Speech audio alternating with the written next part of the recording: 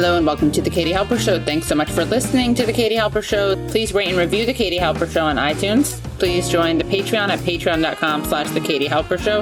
Again, that's patreon.com/The Katie Halper Show. This is an unplanned live stream interview that I did with Norman Finkelstein about the situation in Israel. He's an American political scientist, activist, former professor, and author. He was in a highly publicized feud with Alan Dershowitz and then was denied tenure at DePaul University. Both of his parents were in the Warsaw Ghetto Uprising. His father survived Auschwitz and his mother survived Majdanek. Hello and welcome to The Katie Halper Show. I am so excited to be here with Norm Finkelstein. He probably needs no introduction, but he's been canceled many times. He received his PhD from Princeton University. He's the author of 10 books that have been translated into 50 foreign languages, including The Holocaust Industry, Reflections on the Exploitation of Jewish Suffering, and Gaza, An Inquest into Martyrdom. And I Accuse. And the forthcoming book is tentatively titled Cancel Culture, Academic Freedom, and Me. You're also well known, probably among my viewers and listeners, for fighting the good fight against people like Alan Dershowitz. Thank you so much for coming onto the show. And I've been wanting to have you on for a while. And then we were playing phone tag and you called me and I realized, oh, well, we should do this live because you're such a resource and people are so angry right now and also not really understanding what's happening because there's, as you well know, quite an intense media Hasbara in Israel and then our own form of Hasbara here in the United States, which manages to write headlines that talk about clashes and use passive voice to totally exonerate Israel of its role. But I'll just shut up and ask you for your thoughts about what's happening right now. Well, I think there are two things happening, broadly speaking. There are two things happening on two different planes, two different levels.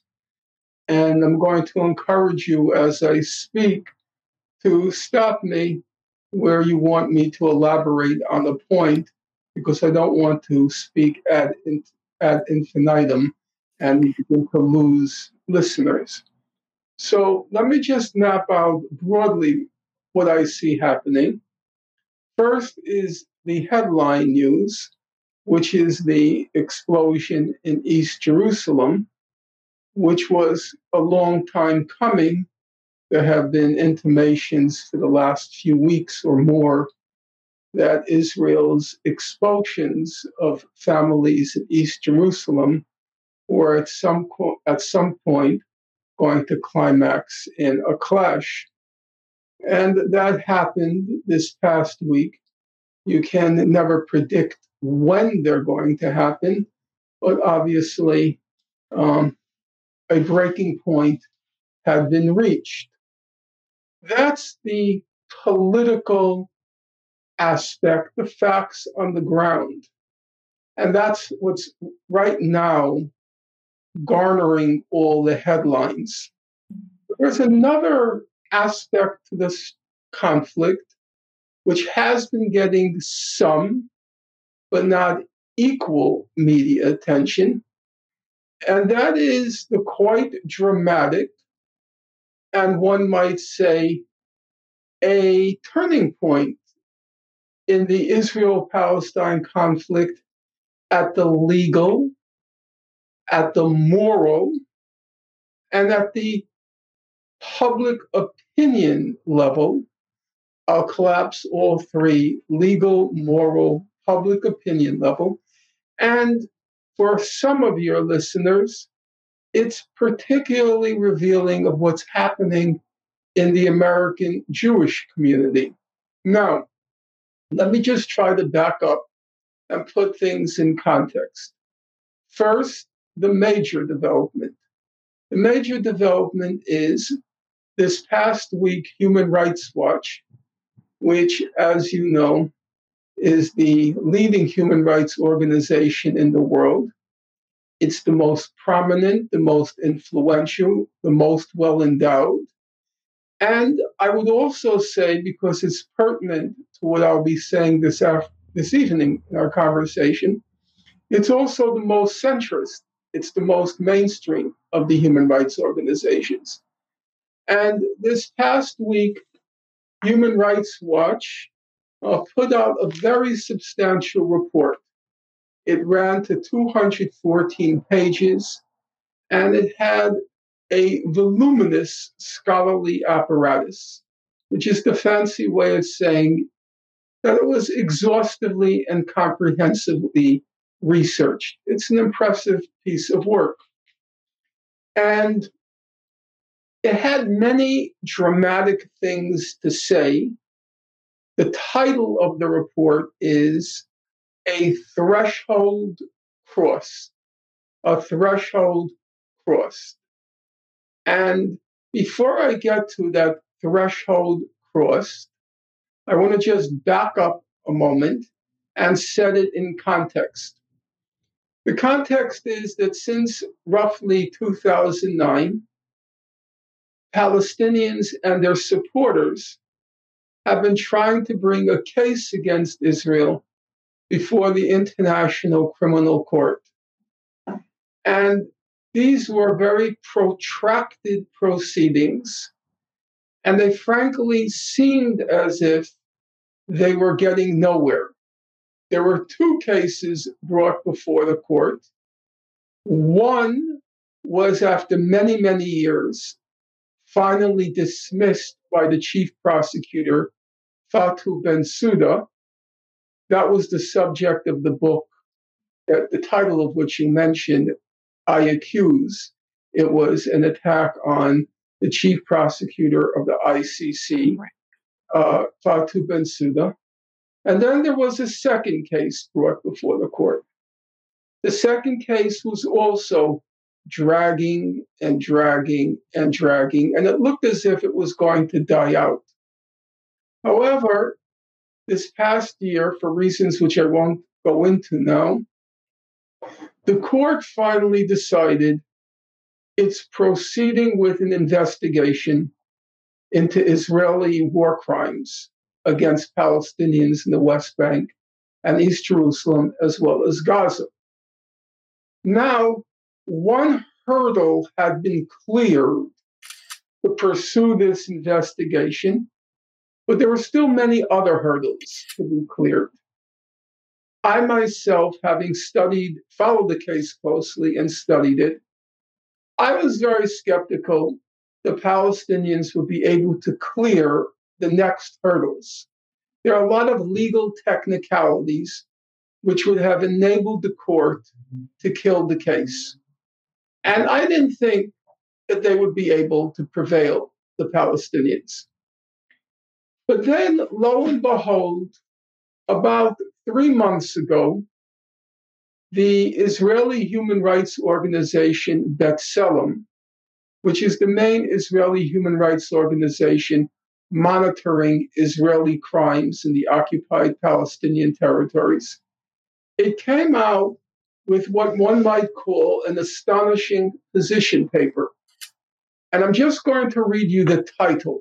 I'm not going to belabor you with the text, just the title. A regime of Jewish supremacy from the Jordan River to the Mediterranean Sea, : this is apartheid. A regime of Jewish supremacy from the Jordan River to the Mediterranean Sea, : this is apartheid. Now, there are three notable things about that title. Number one, they use a very incendiary phrase. The phrase is Jewish supremacy. Now, obviously, for an American ear, that sounds an awful lot like white supremacy, Jewish supremacy. There's not even a fleece hop separating the two. So to a public which has been, mostly because of the Black Lives Matter movement, very much sensitized to issues of Jewish supremacy and Jewish domination, white supremacy and white domination, It was, as I said, an incendiary phrase. Secondly, usually in discussions of the Israel-Palestine conflict, there's Israel here and the occupied Palestinian territories there. Israel's legitimacy is more or less accepted. The point of contention is the state and future of the occupied Palestinian territories. B'Tselem did something new. It said, we're no longer talking about Israel here, occupied Palestinian territories there. There's just one state now. We have to be honest about it. There's just one state between the Mediterranean and the Jordan River. And that one state is Israel. And that one state is a Jewish supremacist state. As the report goes on to say, this state is built on its foundation is Jewish supremacy. And then it takes the next step and says this is an apartheid state. Well, that crossed several red lines. Number one, it no longer acknowledged the legitimacy of the state of Israel. The point of contention was no longer just the occupied Palestinian territories. It was the whole thing. And number two, they compared it to apartheid. And for Israel's supporters, that's been a bogey. You can't compare it to apartheid. So this was a development which, frankly, speaking candidly, I was shocked. I was very surprised at what they did. They have a new leadership. The fellow who heads the executive director is a fellow named Haggai Elad. He's a very unusual figure. I don't know him personally. I've never had contact, not from a want of trying by me, but we've never had contact. He's a Harvard PhD. Get on it, Haggai. He's a Harvard PhD in physics, and he apparently set aside his professional attainments, and he now heads up B'Tselem. And he's a remarkably principled and forthright person. There are some quite amusing exchanges between him, or one amusing exchange between him and the Israeli ambassador to the UN, Danny Danon, and the United Nations. It's a real sight to behold. And frankly, I personally thought, and still think, he has gone so far out on the limb that there's probably a good chance he will be assassinated. Wow. Now, not gonna work. the B'Tselem report didn't get all that much attention. It was not reported in the New York Times. However, Jesus Christ, it wasn't? Oh my God. I mean, I shouldn't be surprising, but wow. But now, the next shoe dropped. The Human Rights Watch report. So just so people are clear, so B'Tselem is like the first and foremost human rights organization in Israel, right? Is that the main Israeli human rights organization monitoring Israeli crimes and abuses? I don't like the word abuses. I prefer crimes. Israeli crimes in the occupied Palestinian territories. It's very reputable. It's won many awards. And I think it's fair to say nobody has seriously disputed the quality or the accuracy of its research.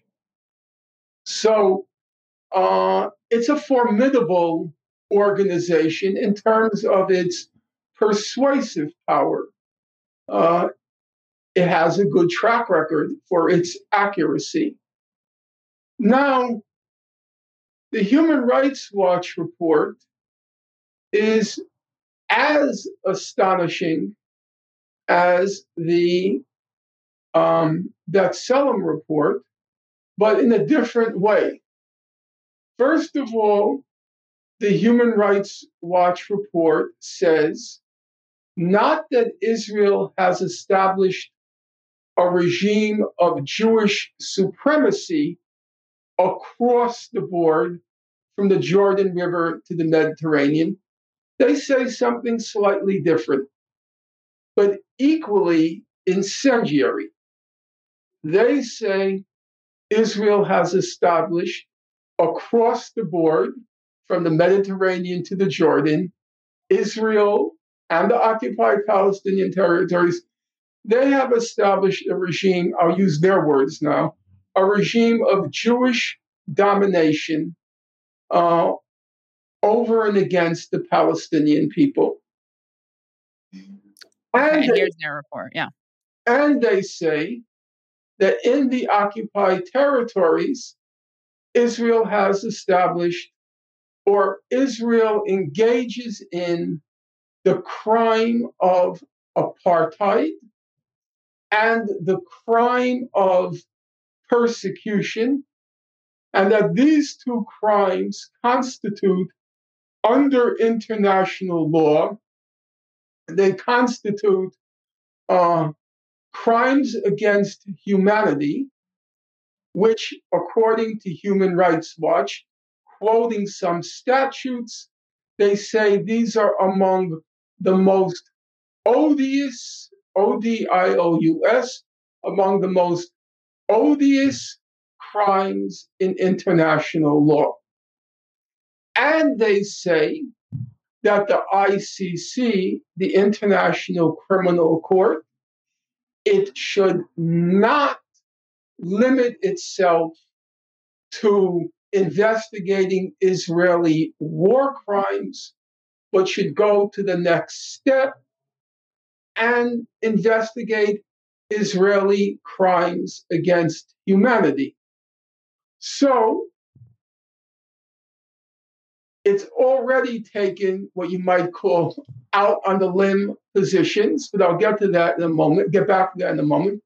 The other thing it does, which was total surprise to me, I'm not saying these things for their theatrical or emotive effect. I'm being quite sincere, candid with you. I've studied this conflict since 1982 when Israel invaded Lebanon. It eventually became the topic of my doctoral dissertation. And so I'm pretty inured to events in the Israel-Palestine conflict. I kind of think I've seen it all. But I do think some things are really happening which are very surprising. It's the 1960s song that I grew up with. There's something happening here. There is. Something is happening. There's no doubt about it. Because the Human Rights Watch report doesn't just stick to the present. What is the situation now? What has been the situation the past 10 or 20 years? The B'Tselem report is basically a description of the present. The Human Rights Watch report, I'm not exaggerating. Believe me, I don't exaggerate. I'm very careful about staying true to the facts. It goes all the way back to Israel's establishment in 1948. It even goes back to 1947. And it says, from the beginning, Israel, in order to create this Jewish state, the Zionist movement, and then the state of Israel, they tried to do two things. Number one, they tried to, I'm using their words now, engineer a Jewish majority in Israel. Because for the founders of the state of Israel, a Jewish state could not be a Jewish state unless there was a Jewish majority. And so they wanted to engineer that Jewish majority. Well, there was only one way to engineer the Jewish majority. You had to expel the indigenous population. There was no other way to do it. And so Human Rights Watch, it delegitimizes the notion of, or the legitimacy of, an objective of a Jewish majority, because it says in order to create that Jewish majority, it could only be created at the expense of the Palestinians. And so it says this creation of a Jewish majority state was intrinsically at the expense of or discriminating against the Palestinian population. The second pillar of the Jewish state objective was the confiscation of the land, because the land was owned by Palestinians. They lived there. When Israel was created, only 6% of the land was owned by Jews. Or the 6% of the land in Palestine was owned by Jews. So they describe in really, I would call it searing detail, even though I know that's a kind of catchphrase. They describe this in searing detail, this juggernaut, this maw, which is gobbling up the Palestinian land, dispossessing the Palestinians of their land. And to the point that to create the Jewish majority, 90% of the indigenous population was expelled, about 750,000 Palestinians. Now, with their descendants, Human Rights Watch gives a figure of 5.7 million Palestinian refugees. And then on the other end, they say that Israel controls 93% of the land is state-owned land. And that 93% is earmarked only for Jews. Palestinians constitute 19% of the population of the state of Israel, about 1.6 million people, and they are confined to about 3% of the land.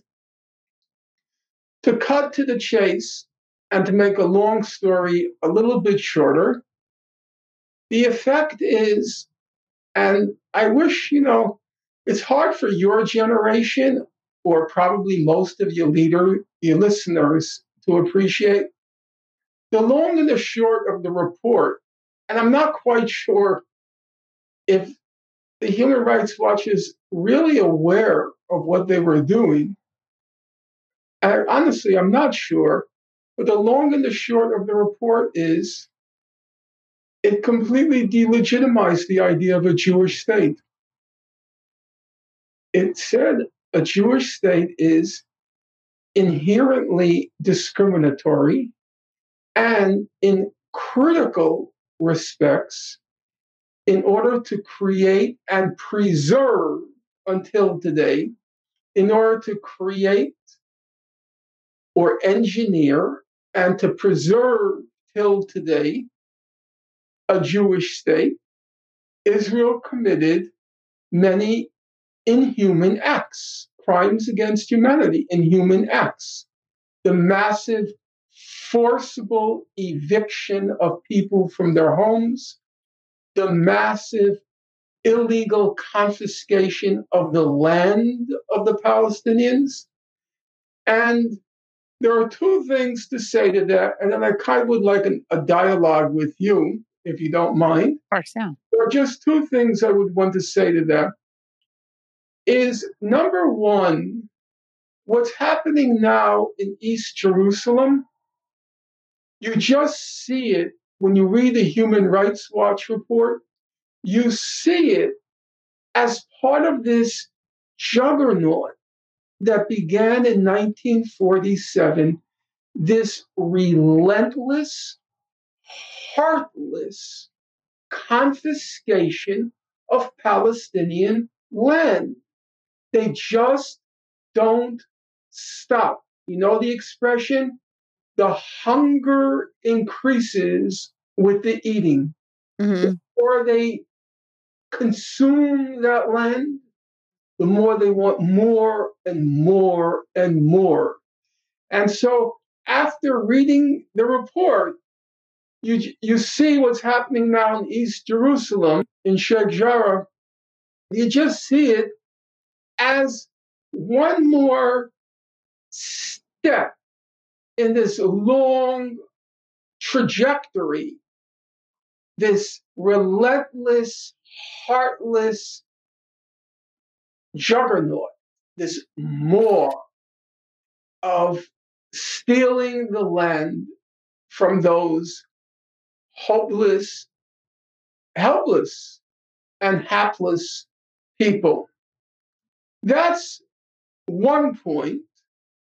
The second point I would make is where I began where I said, we left off a few moments ago. Human Rights Watch is a mainstream organization. It's not a radical organization. They don't watch its leadership. They don't watch useful idiots.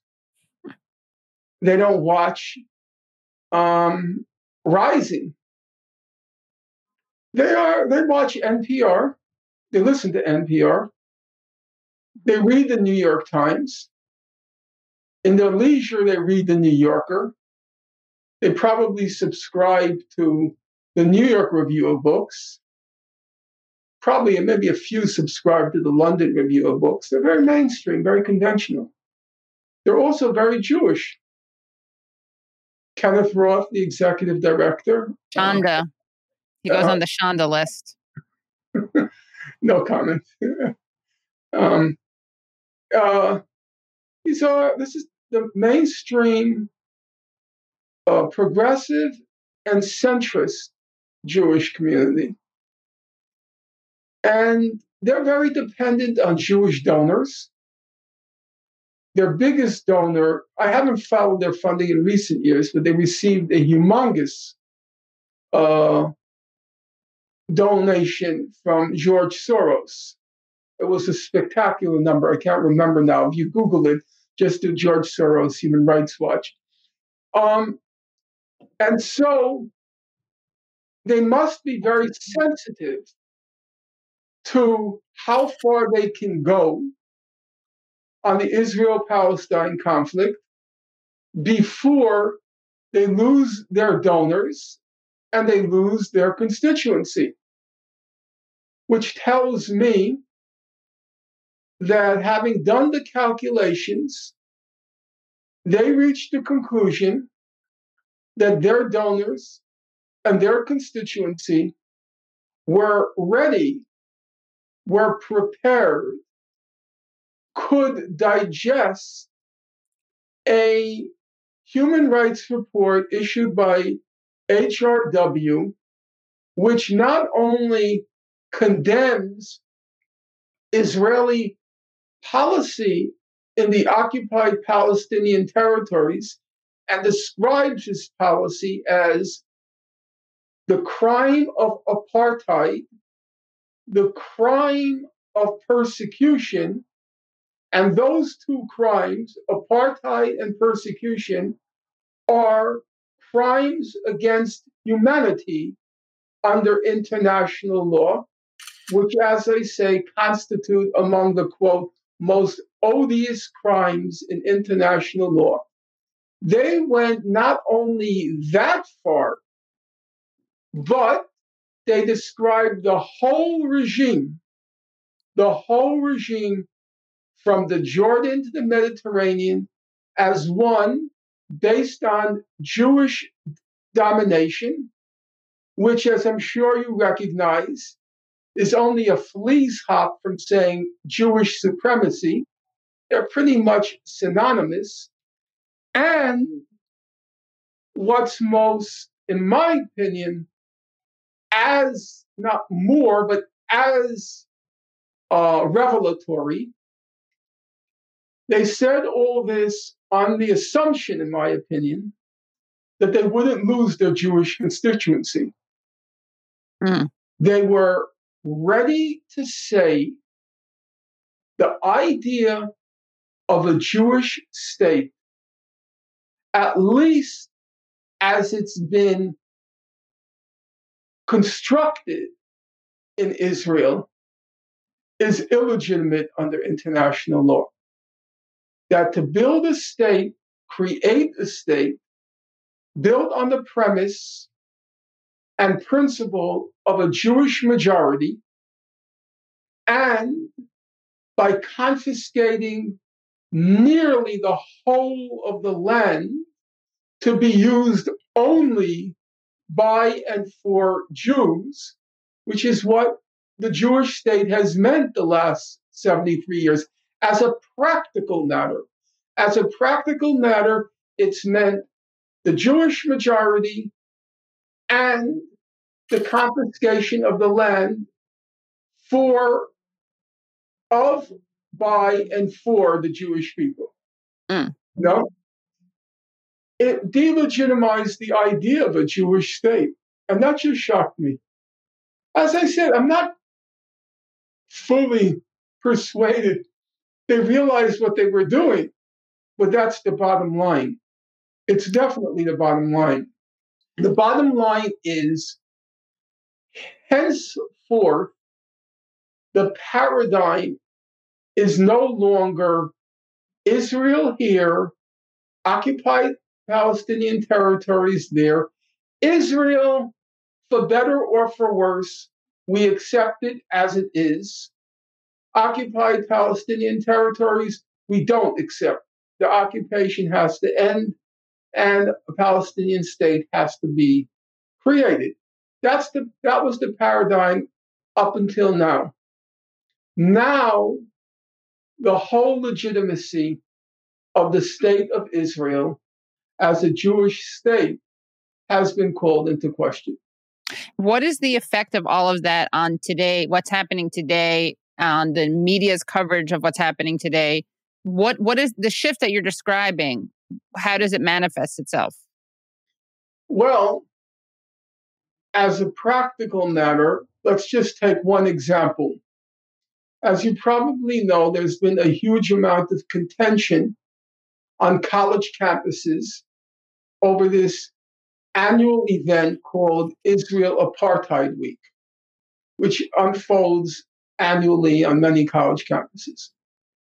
And up until now, the Israeli organizations and their supporters have said that it's anti-Semitic, it's hurts the Jews, it makes Jews feel scared, and it hurts them, and all this, politically correct nonsense in order to try to suppress the Israel-Palestine Week.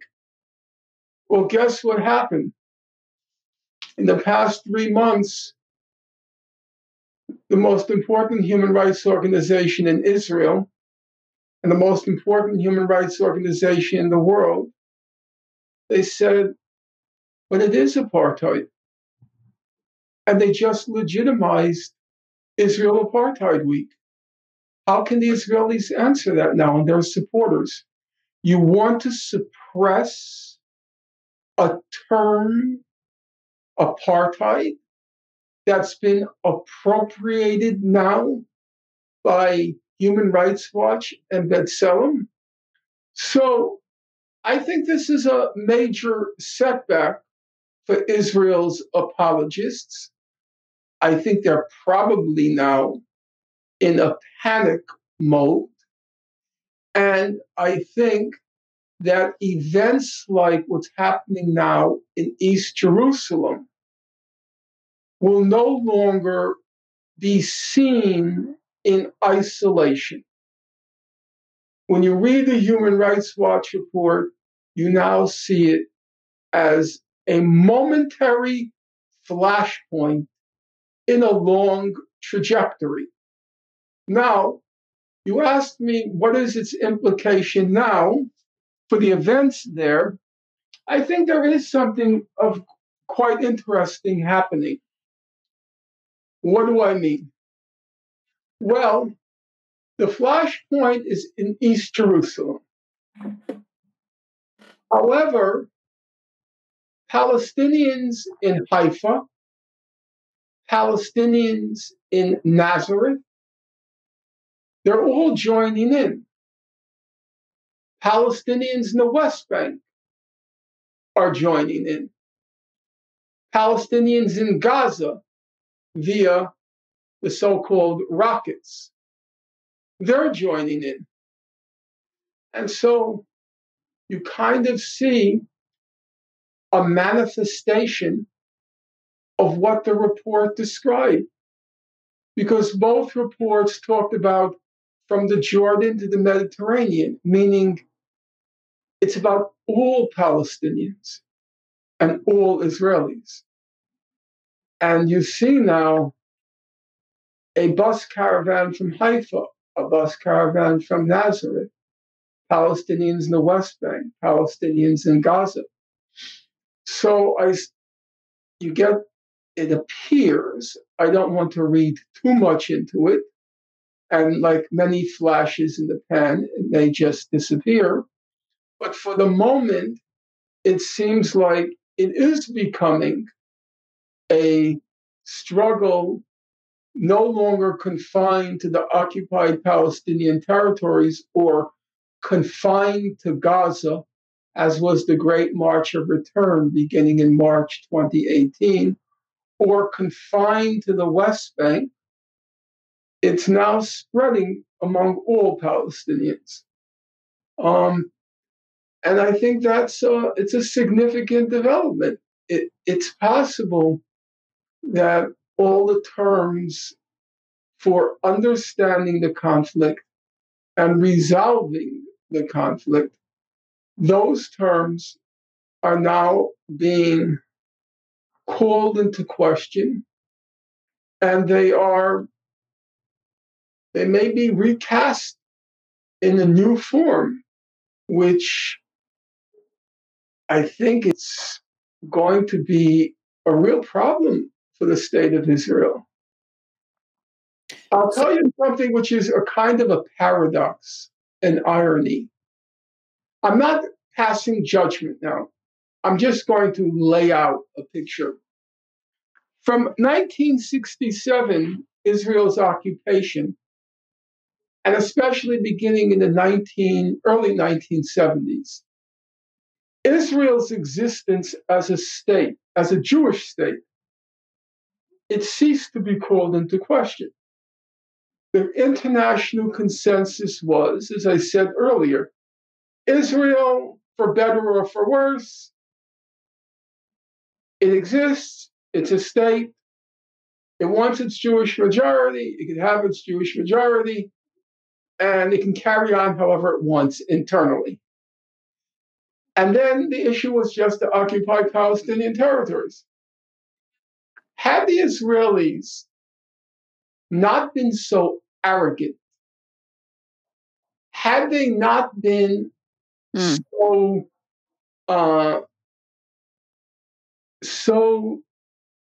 supremacist, so contemptuous of the Palestinians, had they just calculated their own best interest, they would have settled for the two states and just let's move on. Right. But the arrogance, that Jewish supremacy, that impulse for Jewish domination, the cheapness to which they reduced Palestinian life, it had a paradoxical consequence. And what was the consequence? The consequence was that now their whole legitimacy is being challenged. When it first came up, you're too young, obviously, to remember, but in 1975, with the Zionism is Racism resolution at the UN, when it first came up, the Western states, in particular the United States, it expressed its outrage, its indignation. How dare you say Israel is a racist state? How dare you say Israel is a apartheid state? You probably remember the American official, I won't call him a statesman, Daniel Patrick Moynihan. Mm-hmm. And Daniel Patrick Moynihan made his whole reputation by sitting in the United Nations. You could find it right now on YouTube. Just enter Moynihan, UN, Zionism is racism. And you're going to see the picture of him holding up his hand, giving his no vote to that resolution. And that launched his career. It launched his career. I got it. If you want to watch it, I have it. Right. And here is the irony, Kate. It's going to be lost on most of the viewers, because they're too young, and lamentably, I'm too old. But here is the irony.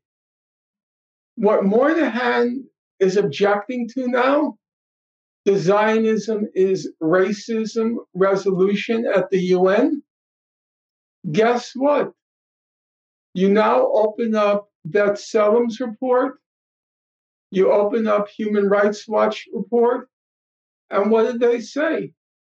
The Israeli state is based on Jewish supremacy and Jewish domination. Now, isn't that an irony? Isn't that an irony? That's what the reports are now saying. Exactly what launched Daniel Moynihan's career, denouncing that claim, as did the whole of the Western states and the American media in particular.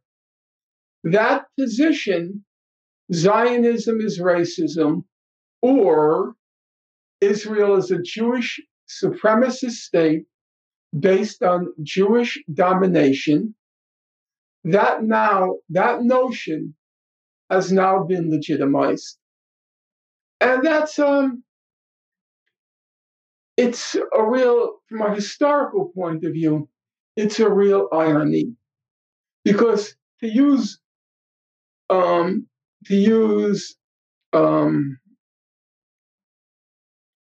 can't think of the word that slips my mind, but to use simple language, they could have gotten away with it.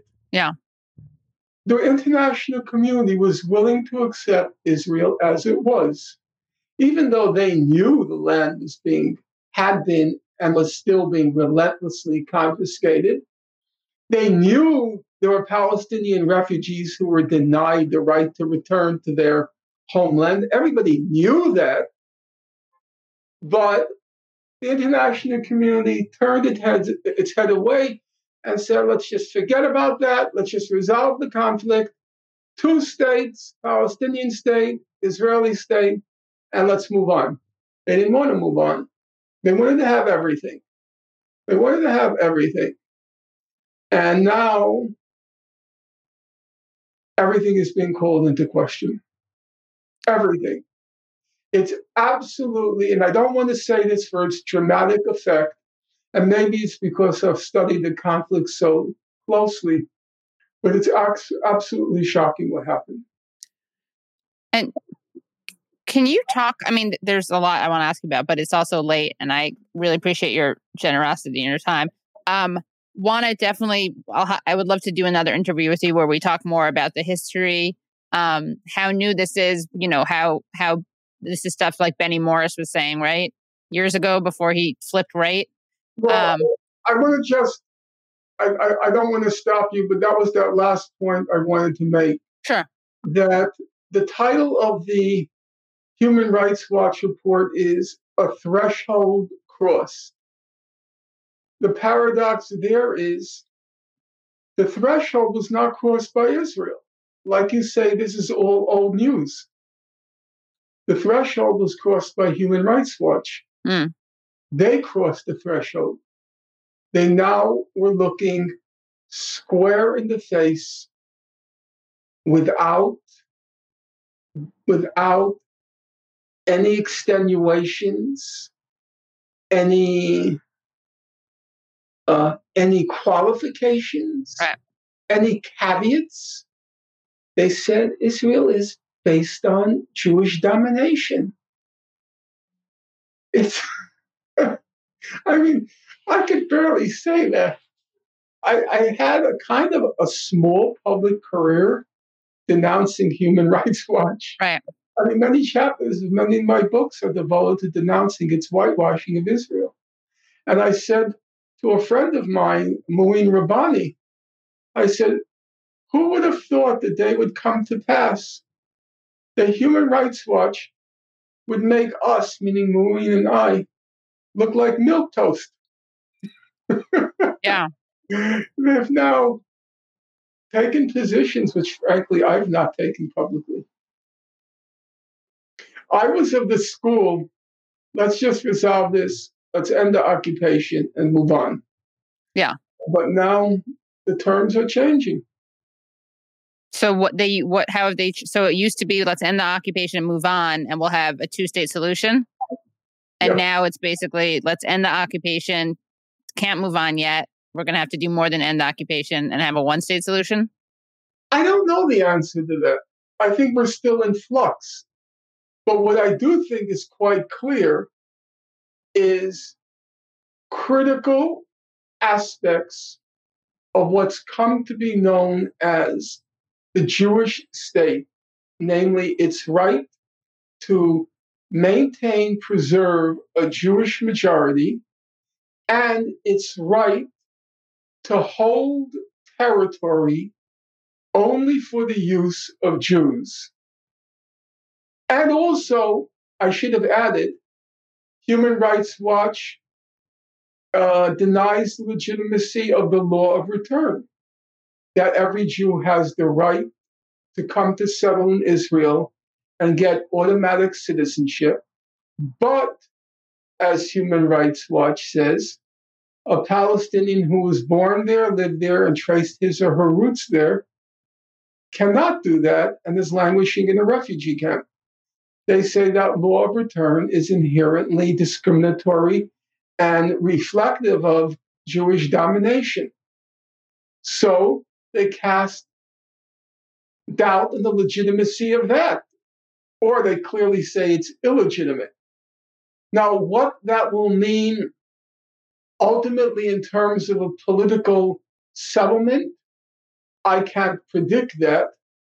But what you just said, I think, is precisely right. Now we end the occupation, but there are still a lot of things that have to be cleared up here. Right. There's still some problems here. There's still some problems here. And the problems are right in your state. They're not next door. Right. Your house. It's not your yard. It's not your backyard. It's not your front yard. It's not your neighbor's yard. It's your own house. There's a problem there because your state is based on Jewish domination. That's a problem. Your state is based on Jewish supremacy. That's a problem. So it's new. It's new, but it's new in two senses, or in two respects. It's new because these human rights organizations never said it before, but it's also new because I do not believe HRW, Human Rights Watch, would have gone so far out on the limb unless they felt confident that they could keep their donor base and their constituency, which means progressive and center Jews. Jews not only on the so-called progressive end, but also in the center. That's Human Rights Watch. It's not a radical organization. They felt they can keep their constituency. And that means for a large, not the whole, and maybe not yet a majority, but for a large portion of American Jewry, they've given up on Israel. Okay. So it's not like a strategic thing. We'll do this so that Israel then can do A, B, C, D. I mean, yeah, because I don't see what they get out of it unless it's like, okay, we're going to call them out and then then Palestinians are going to do something and we're going to be like, oh, we called Israel out. We're fair. And now. No, I don't think it was a kind of conspiracy. No. Yeah. No, it was too serious. If you look at the report, I've devoted most of my life, literally, to documenting what goes on there. And a lot of their documentation I had never read. It was really exhaustive. You don't do something like that as a, so to speak, true trick, ruse, a diversion. No. But sometimes it's not even conscious, not to sound like Jungian and Freudian, but there is some kind of self-preservation that can show up, right? Yes, but I personally think it goes deeper. As you're aware, I wrote a book probably about 10 years ago now. It was called Knowing Too Much: Why the American Jewish Romance with Israel is Coming to an End. And the thesis of the book was, for the longest time, Israeli propaganda and Israeli propagandists dominated our understanding of what's going on there.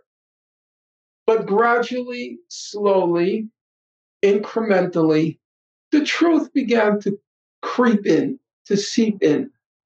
And American Jews, they're very well educated, the highest percentage of any ethnic or religious group who went to college, have postgraduate degrees, so on and so forth.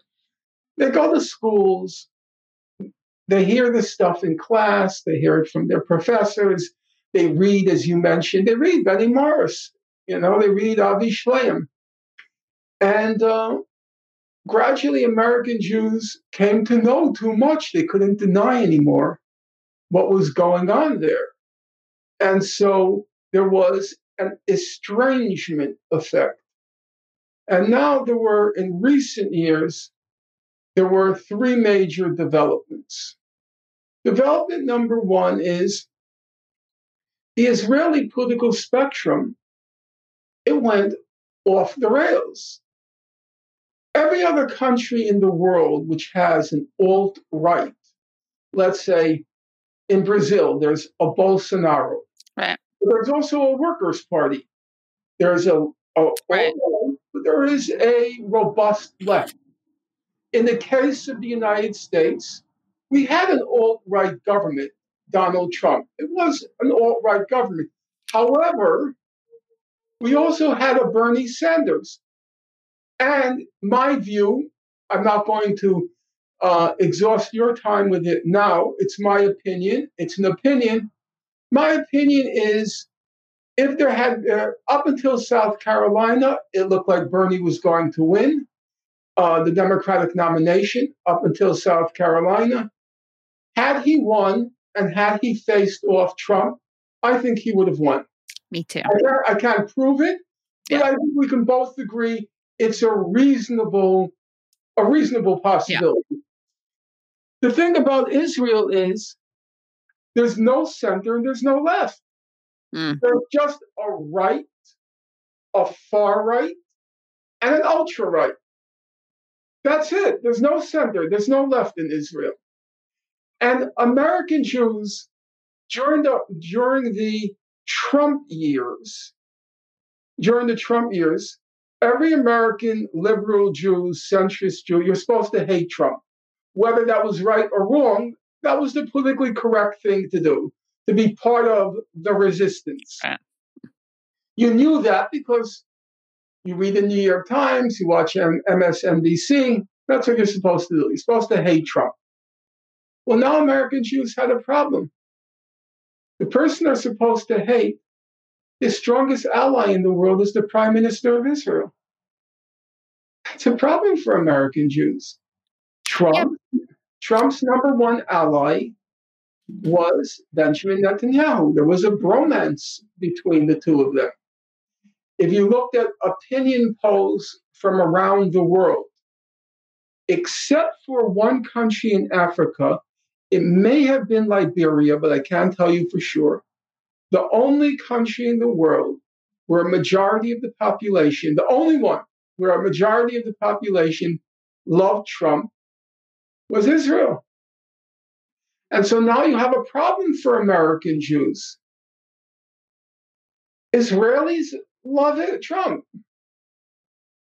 The prime minister of Israel loves Trump. Trump loves them. So for American Jews, it's very hard to reconcile. It's very hard to reconcile. But aren't there a lot of liberal Jews who fall into that category, who like the narrative, or will say themselves, look, we should criticize Netanyahu. He's too much. He's a bad guy. But Israel, but that's different from like BDS, or that's different from questioning Israel. Israel has the right to defend itself. Like they either feign or have convinced themselves that Netanyahu's maybe a bit too much.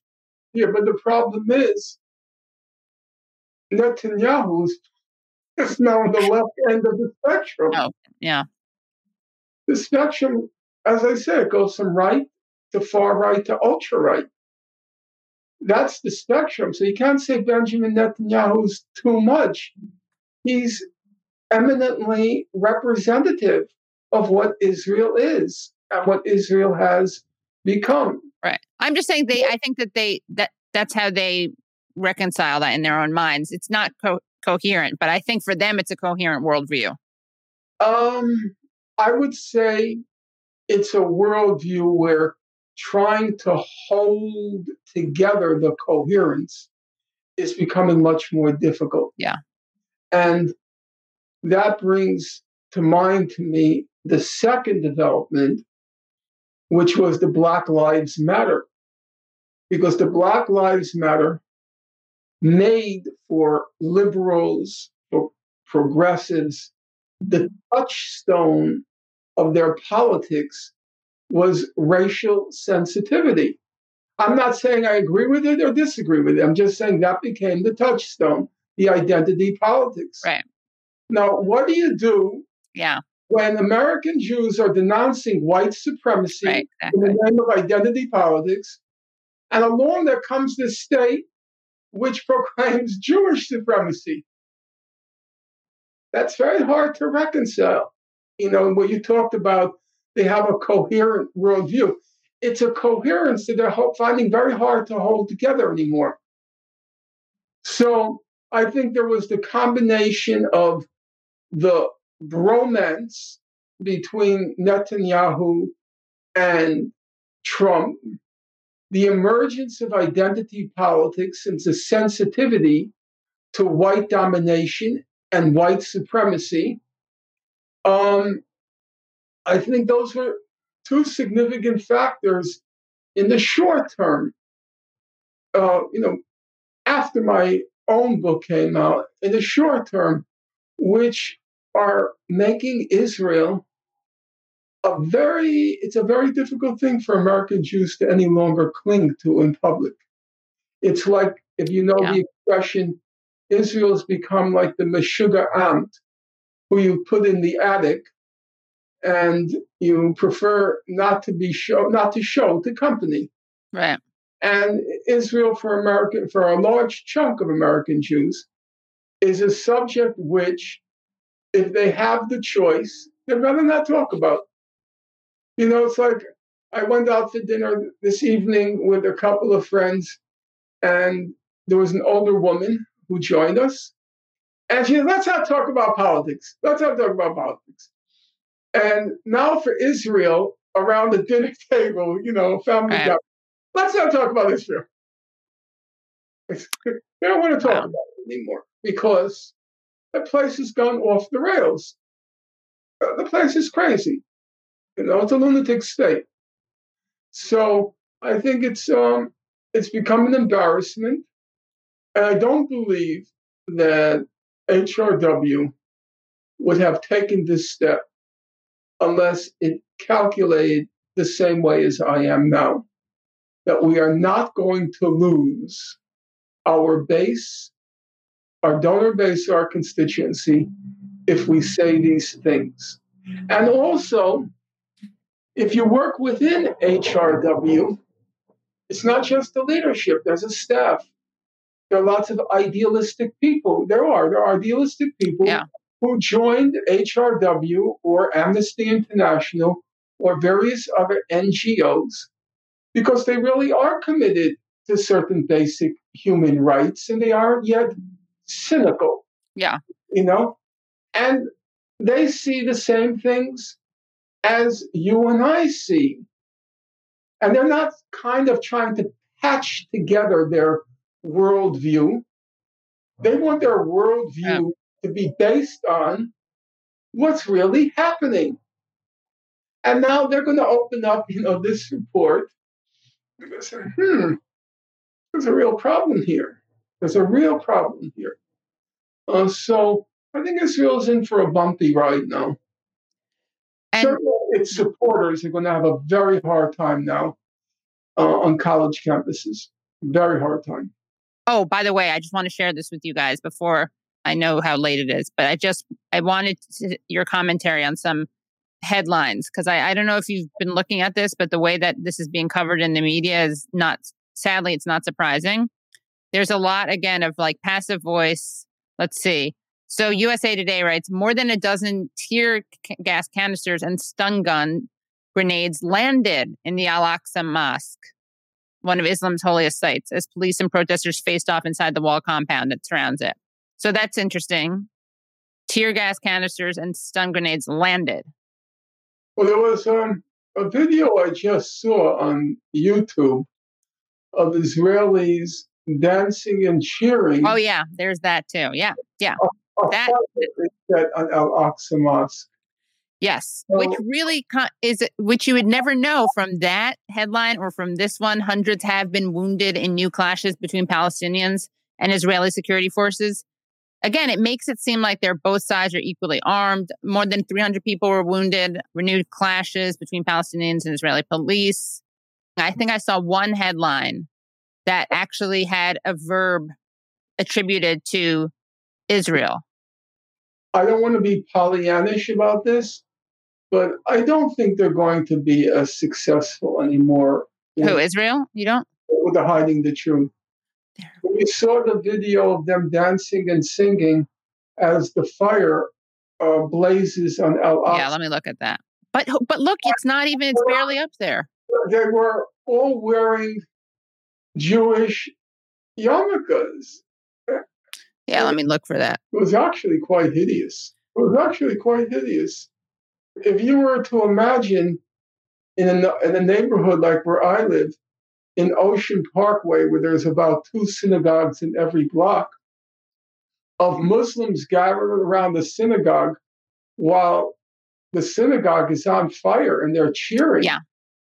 Oh, they were all singing. I know. It's disgusting. Cheering. Where is it? It was huge. I know. Why can't I find it now? Cheering. Let's see. Cheering Al-Aqsa Mosque fire. All right, 1 second. What do you say to when people are like, oh, but they're firing rockets. Oh, but they're firing rockets. Oh, but they were hiding weapons in the mosque. What are your responses to the kind of most common? Well, I'm not aware that they're even making the claim that there were weapons hidden in the mosque. I'm not aware that claim was made. As far as Hamas firing so-called rockets, I think they have the right to show solidarity with the people in Jerusalem. Is it politically a prudent thing to do? I'm not sure. It may be a useful distraction for Israel. It might be. But there's a difference between what's prudent politically and what morally you have the right to do. Right. Morally, they have the right to register their solidarity with Palestinians who are being evicted from their homes. And you know why they have the right to do that? Because 70%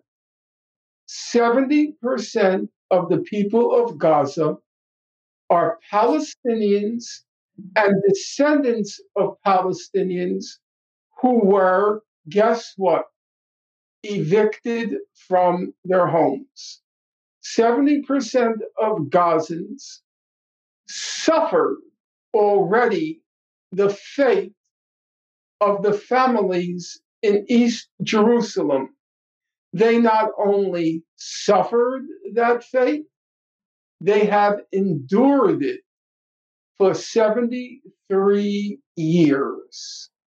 They were denied the right to return to their homes. So if they fire some rockets, which you know as well as I know, are largely symbolic in their effect. If they fire some symbolic rockets to show their solidarity with other Palestinians now being threatened with the same fate as they suffered in 1947 through 1949, morally, they have the right to do it. Absolutely. I have no problem with that. Found the footage. Sorry about that delay. It's going to nauseate you. Remember, Al-Aqsa Mosque is the third most holy site in the world for Muslims. And they set a fire on the mosque, and all of these lunatic Jews, of which is not a small number, they're all cheering. Yep, here it is.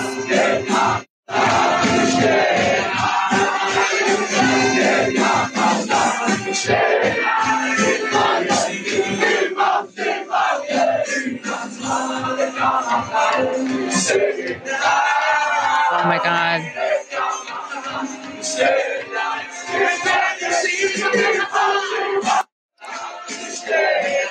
They're not even Orthodox, are they?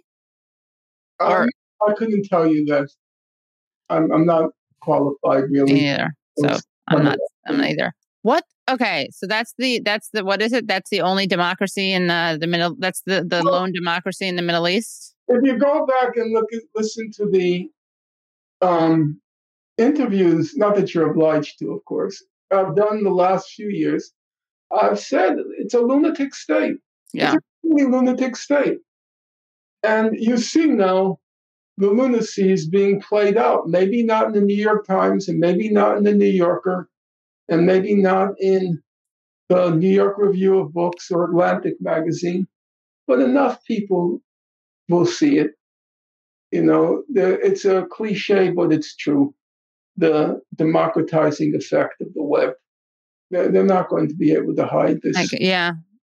Although more than one would think, I think, with searches. I don't want to be too Pollyannish, but I think that Israel's, in my opinion, it's in for a rough ride now. Too much is known. Too many people alienated. Too many people disgusted. There is a sea change occurring. Yeah, well, yeah, that's really disgusting, by the way. I'm always like, how is there not more violence? I don't understand how there's not more violence. I totally agree with you. But I'm afraid that this is going to, unless they figure something out. I'm afraid, yeah. I think I'm not going to underestimate the ability of politicians and the media to just frame this and spin this when there is any response. Like, no matter how disproportionately small the response is to the very disproportionately. You know, what's the thing? They have a term for it, don't they, in Israel? Like, officially? Disproportionate force. Yeah, disproportionate force. But I thought there was another frame for it. But so no matter how disproportionate the force is on the part of Israel, I think that I can't see, maybe I'd be happy to be wrong, but I still think there's a real possibility that the media and, you know, Democrats, of course, Republicans, but continue to kind of play the game of pointing to one incident of Palestinian violence to justify the status quo. Well, there are always those ups and downs and victories and defeats in the media. And it looks like it's always balancing out, and you haven't registered any significant progress in trying to persuade a public opinion But I don't really agree with that description. I think progress has been made. It's been slow and it's been long in coming, but if we were to gauge progress by, say, how much distance the human rights organizations have traversed, I remember the picture in the 1970s and the 80s. I go back that far. I was a Maoist in the 1970s. I worked for a radical newspaper called The Guardian. It's a Maoist weekly. And I remember what public opinion was like back then. And as I tried to point out a few moments ago, the very denunciation that made Daniel Patrick Moynihan's career, denouncing the resolution in the UN that said Zionism is racism. And now mainstream human rights organizations are saying it. So there has been a lot of progress. You always have to enter the caveat, not as much as we would wish, but still, right. That's true. Not as much as we would have wished, but still, there's been a lot of progress. There's been a lot of people who died, a lot of people who suffered, and nobody would want to trivialize the fact that because it took so long, so many people died in the process. But I think we should also acknowledge when there have been victories. And what's now being said, I say, constitutes a major victory. And from my point of view, what's equally important, it's going to give Israel a very hard time now. I'm sure many people there, after that Human Rights Watch report, are pressing the panic button. Oh. They won't be able to control public opinion. Okay. Yeah, well, we should follow up on this.